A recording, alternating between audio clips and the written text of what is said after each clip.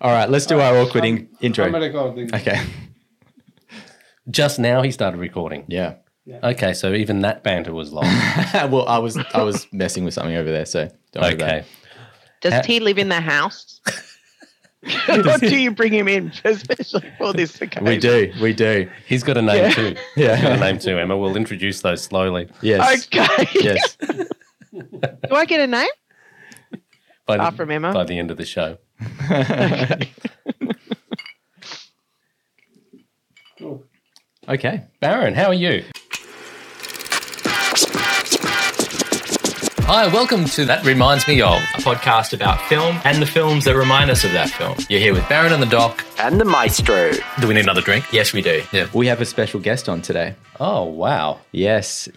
Emma Westwood. She is on Zoom in this laptop that you can probably see right in front of us and the camera there. Anyone can Google Emma Westwood and find out all of this information because you've actually been working for quite a bit in, I guess, the industry, I guess is what you would call it, although it's surrounding cinema in a few different ways. Yes. Tell us a little bit about it. Interesting you would sort of couch it in those terms because I did an interview for a podcast that's called Supporting Characters, and that's what he doesn't talk to people who make films as such or in films, but who are in supporting industry roles. So whether they're writers or commentators or programmers or historians or whatever they may be, founders of festivals or blah, blah, blah. So, we're kind of propping up the films rather than making the films. You're a writer, journalist. You've been on the radio with a film segment. You've written novels about films, specifically horror and sci-fi films. And would you say that's your niche, horror, sci-fi? Yeah. Look, it is, and I think somehow as a woman, if you do that sort of thing, people sort of grasp onto that and then go, "That's you. That's what you do." And especially since I'm not, I don't know, I don't have the affectations I think that people expect of someone who's into horror. So, I just upset people because they go, "Oh, you look like such a nice girl, and you're into these really nasty films, right?" Yeah. I think that they become a bit obsessed with that. But in general, I'm a general film lover, so it's not exclusively horror. It's just I've gravitated a lot to horror because I think it's one of the more creative genres of film. I like genre film, and there's so much scope in horror to do things that are really exciting and really outlandish and super creative, that isn't really accommodated in a lot of other cinema. But I like older cinema. I tend to, even though we're talking about a very new film today, so not exclusively that, but I do enjoy talking about classic cinema because it's a way of giving gravitas to today's cinema as well. And when you get this, people jump into or get an understanding of this amazing cinema history we have and things that you can pick out that you never know were there. And in today's day and age, because of the ability to share and find stuff through digital files and all of that, it's really very exciting. And you get to know cinema becomes far richer when you know film history. And when you see these magnificent films that everything today has come from, because there's this idea that, some people will think that art, they have this perception that art will get better with time, but it's not true. Art just changes with time. I mean, I don't think anything, for example, I don't think any sculptors topped the statue of David, right? Yeah. But there are fabulous sculptures now. They're just different, So it's the same with film. You get some really, really spectacular early film works that have never been bettered. So it's super exciting to find them. Absolutely. And the number of times that I've spoken about The Shining and The Thing on this podcast is a sign of that. Like those two films still for me are held up with the best. Which one's The Shining and what was the other one? The Thing. Oh, The Thing, yes. You'll be pleased to know that my co-author for Seconds, Jez Connolly, actually wrote a monograph on The Thing. Oh, really? So Oh, he wow. wrote a book. He's literally written the book on The Thing. So Jez and I have very similar film taste, hence why we've ended up writing a book together. Yeah. But yeah, The Thing's like one of those perfect films. I actually went and saw it recently because someone told me. I actually dropped literally down tools and went to the Astor and saw it because someone said, I've got tickets and I've never seen The Thing before. And I went, okay, I want the experience of going to see The Thing with someone who's never seen it before. It's too exciting because I can't do that again, obviously. I'm about 30 times watching it. So, I'll just live vicariously through him and see what his reaction is going to be. Oh, that's beautiful. A while ago, they brought Alien and Aliens back to the cinemas, and I got to take a group of my nephews that were, I think, 14, 16 and 17, something like that, all out to see Alien and Aliens for the first time. They'd never seen these films before on the big screen, and it was beautiful. It was so good.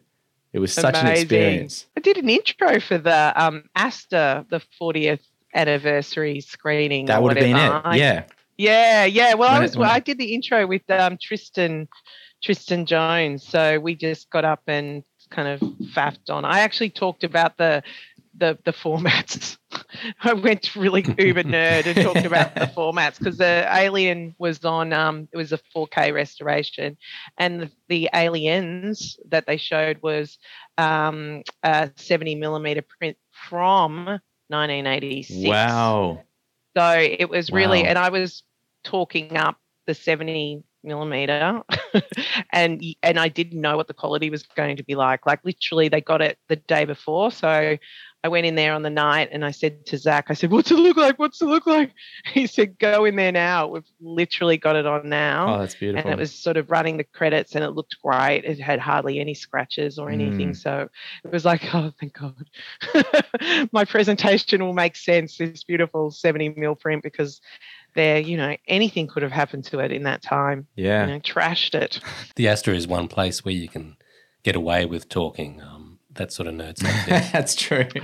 Oh, well, also I just went, what am I going to say about Alien and Aliens that these people don't know? Right. I mean, if people coming out, it's not like they're films that people aren't aware of and that they're gonna be right into it. So I went, I'm not even going to, I'm going to respect the knowledge that I'm sure is here in the room and just contextualize the formats that we're watching, and that being able to, compare and contrast in the one night was great, and see those films alongside each other, which, I love, like you, I think I love for different reasons, both of them, magnificent films. Yeah, absolutely. Yeah.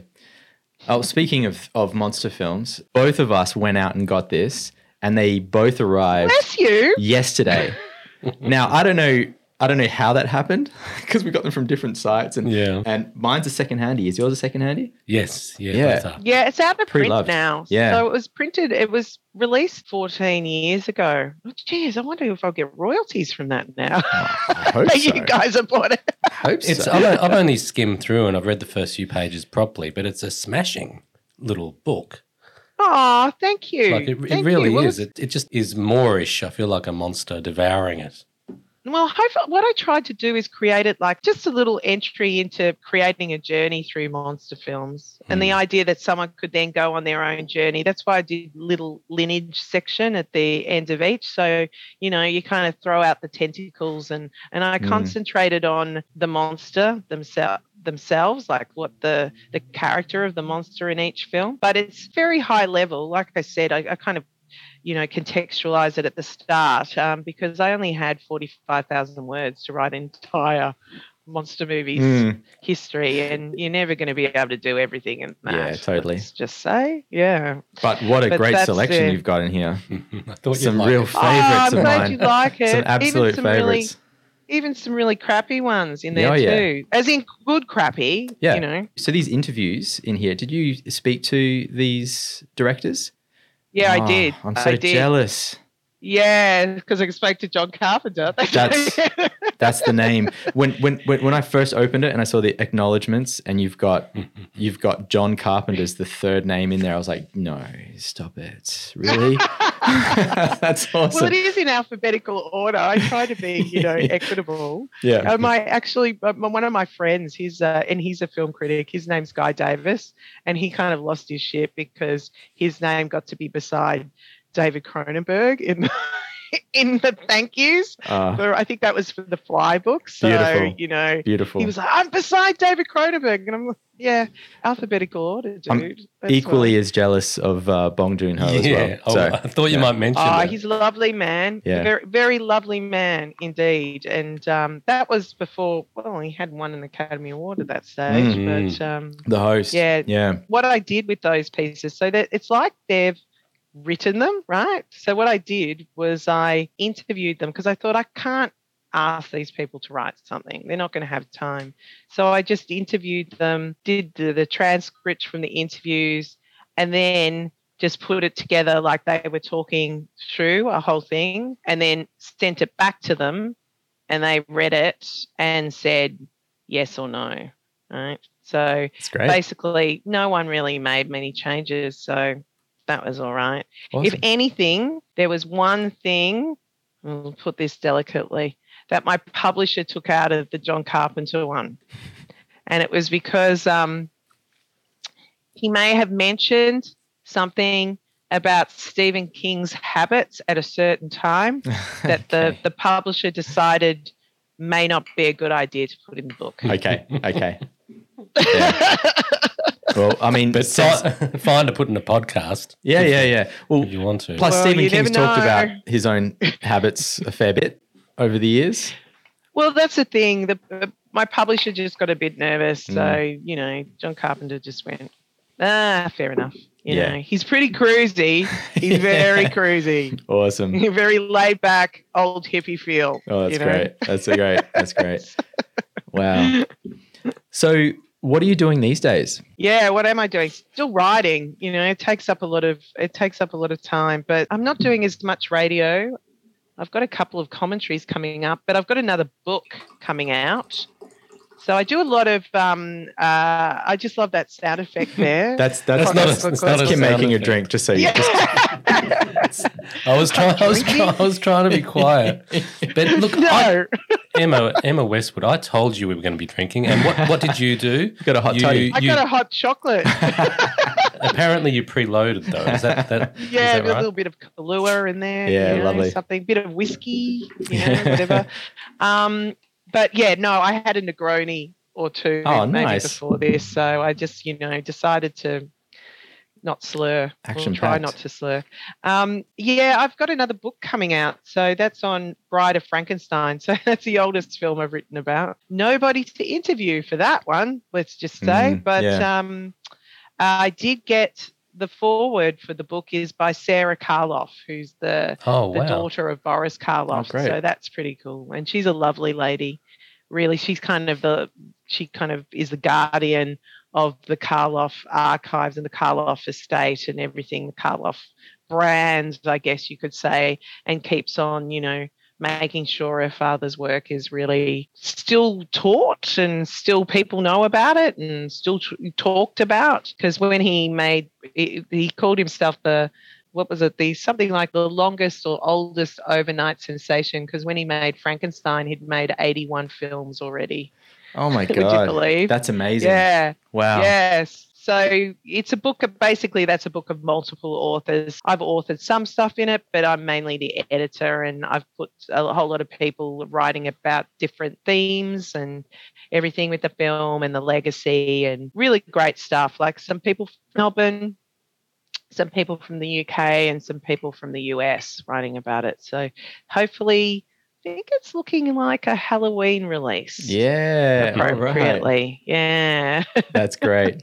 Okay. Well, you know what I'm curious about is, so I saw in your bio that you had sort of started out at one point wanting to direct and You read the long bio. I did, yes. I read both bios just in case there was something. Okay. So what got you into writing books about films, specifically the ones that you've chosen? Sort of, you've gone for a very, specific time and genre. I've kind of gone with the way the wind has blown me, if you know what I mean. Like there's a level of that you sort of choose stuff. Like I remember way back when in the 90s, like sending out stuff, trying to get reviews in places, and I guess things really hotted up because I became the arts editor at Impress, which was one of the street mags here in Melbourne. And that just kind of opened up a whole world of the arts community and everything. I found some new things through that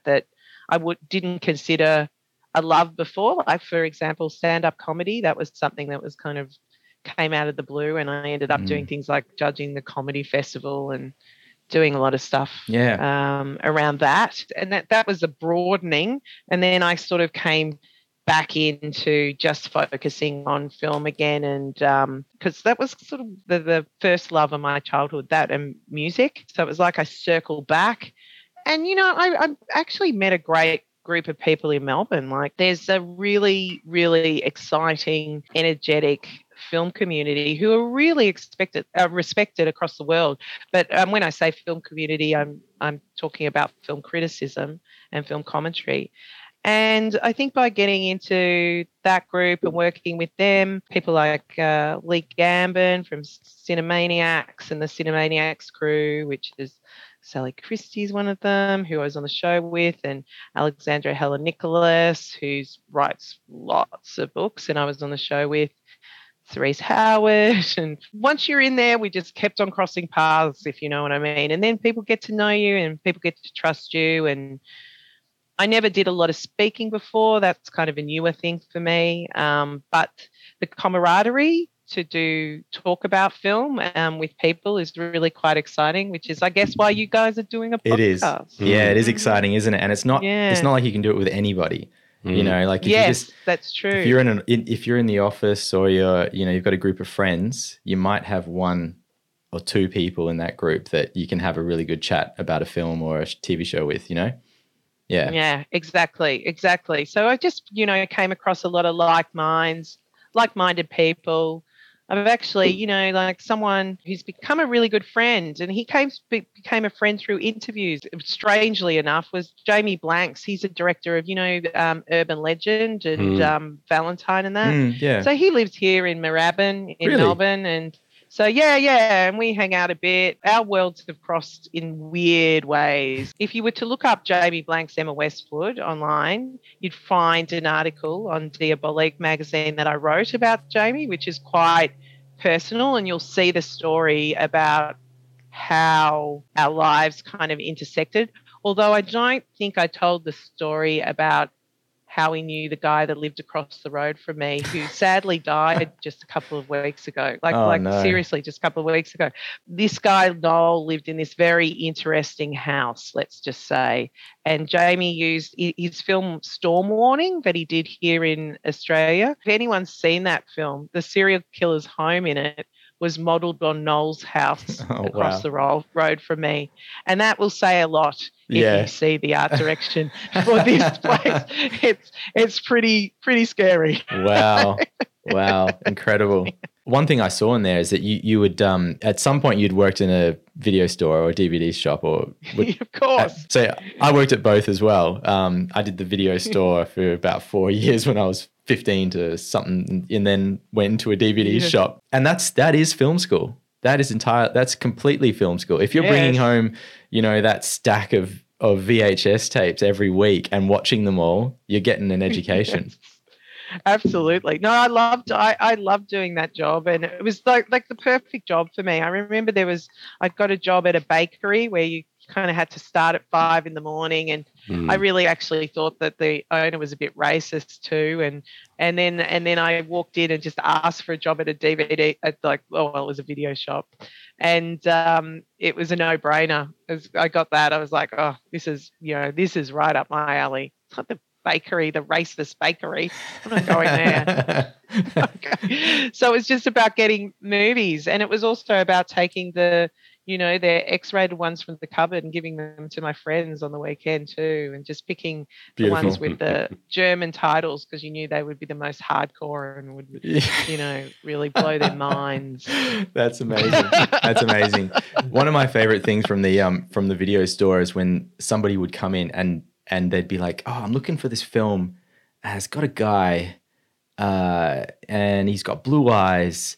And, you know, they start saying these really obscure details from the film, and you see everybody behind the counter just leans in and they're all like, Yeah, well, that's Dune. You're talking about Dune. yeah. That's right. Yes. Who's going to get this random video title first? It's funny though because it just shows what the impression certain imagery in films can make on people. Like some people will take away a certain part that you'll go, I didn't even remember that in the film. But you know, did he have a blue eyes? Yeah. Really? I didn't know that. But yeah. Exactly. Too good. Yeah, those are good times. I miss that job. Let's go back to that. That was fun. Yeah.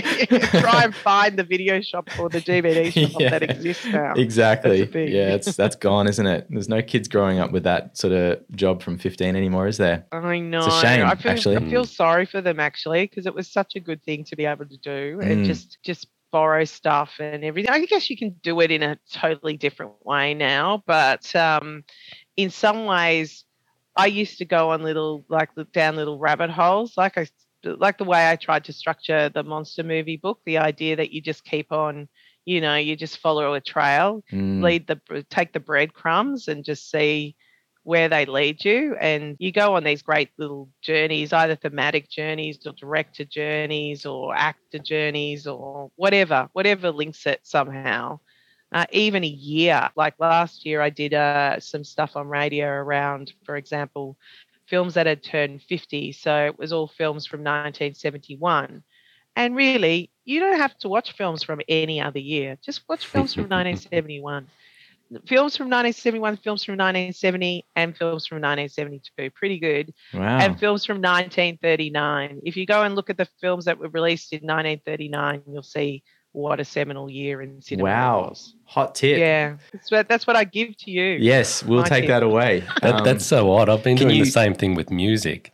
I've been listening only to 1973 for the past month. Really? Yeah. Because 1971 is a good year in music too. There was that wonderful doco series. I think it was an Apple original series, so it's not easy to get unless you have Apple TV. But and it was called 1971, the year music changed the world or changed everything. Sensational. 71. And 1971. And then you look at what came out in 1971 and it's like, is this for real? No. Not all that stuff couldn't have come out in 1971. Well, you're going from Gil Scott-Heron to Carole King to Marvin Gaye to the Stones, Exile on Main Street. You know, you just keep, it's just one after another. Got big seminal stuff. Then the same thing with cinema, like just really crazy out there stuff. I mean, no one would make Harold and Maude again, like in this day and age. I mean, who's going to make a film about an almost 80-year-old woman in love with a 20-year-old guy and their romantic relationship? I mean, really? No one's going to do that now. Probably no one's going to do that, but that is awesome. I mean, it's a beautiful film. Yeah, you pitch that. I'm like, actually, that sounds great. I want to see that. You know, like no one's game now. No one's game. Like I did a screening of I did an intro for a screening of All That Jazz, Bob Fosse's All That Jazz from 1979, just only about 2 or 3 weeks ago at Acme. Like the film's just a perfect film. It's amazing. But it made some people bristle, I could see, because Bob Fosse, in presenting himself as an semi-autobiographical character, the character is called Joe Gideon in the film, doesn't necessarily present himself in the best light. Like, a lot of people could say he's a misogynist and everything, but the fact is, first of all, it's 1979. It's not 2000. And what are we? 2021, 22? Whatever year we are, 22. There's a little slightly a different attitude in society, but also no one in terms of the attitudes we have in society now, no one would be game to present themselves in that way. And there are people who are like that. Everyone just acts righteous and that they're also freaking evolved. And it's like, you're not. You're just flawed like everyone else. Right. So, absolutely. but no one's game to show that, unfortunately. That is a shame, so isn't it? I think it's quite a brave film. If anyone has not seen it, all that jazz, fantastic. Wow. Another hot tip. And that's not a horror movie. No. Although it's really bleak. I do tend to like bleak films. So, you know, a bit of a downbeat ending and I come out happy for some reason. I'm the same. I like a bleak film. Yeah. I like a dark film. I like a melancholy film. Melancholy. You like to, shed a tear or just, sit and, I like hug yourself in a corner. Kind of. I like Woody Allen at the end of Crimes and Misdemeanors, looking at the woman he loves dancing with another man.